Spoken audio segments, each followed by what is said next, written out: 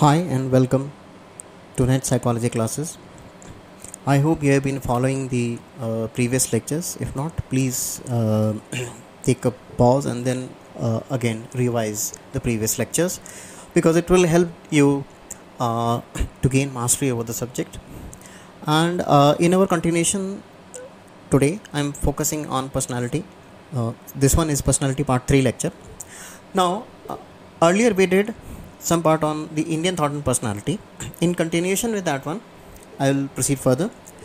So, in the Indian tradition, persons are viewed essentially as social beings who play different role as appropriate to the stations in the society and their stages in the life cycle.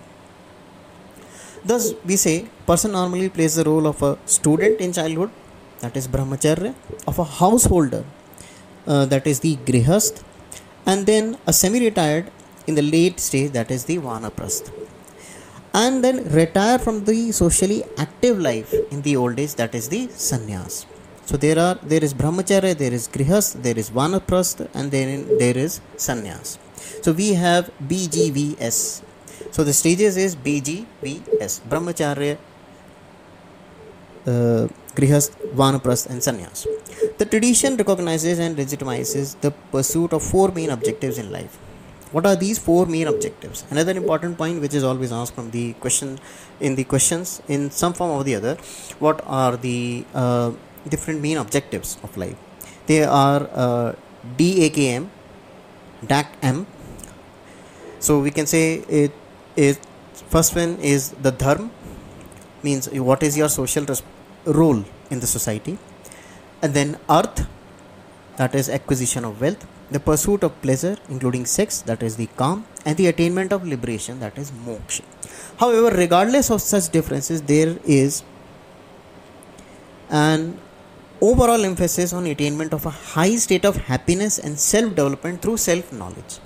In some of the assertion reasoning question, this question would be asked: the overall emphasis is on attaining high state of happiness and self-development through self-knowledge.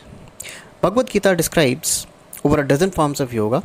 Among the many forms of yoga, four are mainly widely known. So you need to focus on only these four as for the examination point of view. The Gyan Yoga, emphasis on self-knowledge, is there in Gyan Yoga. This kind of self-knowledge is obtained through critical self-examination.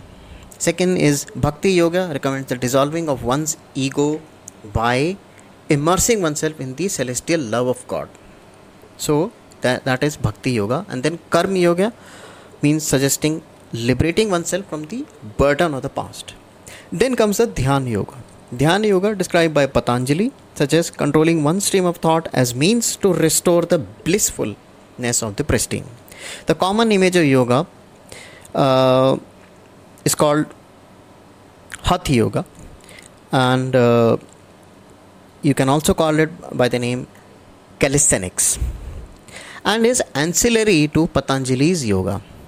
As can be seen, the first three forms of yoga, which one? The Bhakti Yoga, the Gyan Yoga, and the Karma Yoga. All these three forms of yoga involved the systematic manipulation of the basic psychological process of respectively the emotion, cognition, and volition, with the last two deal respectively with the mind and the body. That is your Karma Yoga and your Bhakti Yoga. Fine.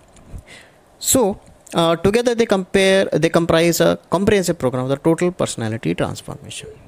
So this is as far as you need to know about the perspective of Indian psychology on personality. If any further questions are there, then we will focus on that one. But as of now, we will again continue on with the further processes in personality.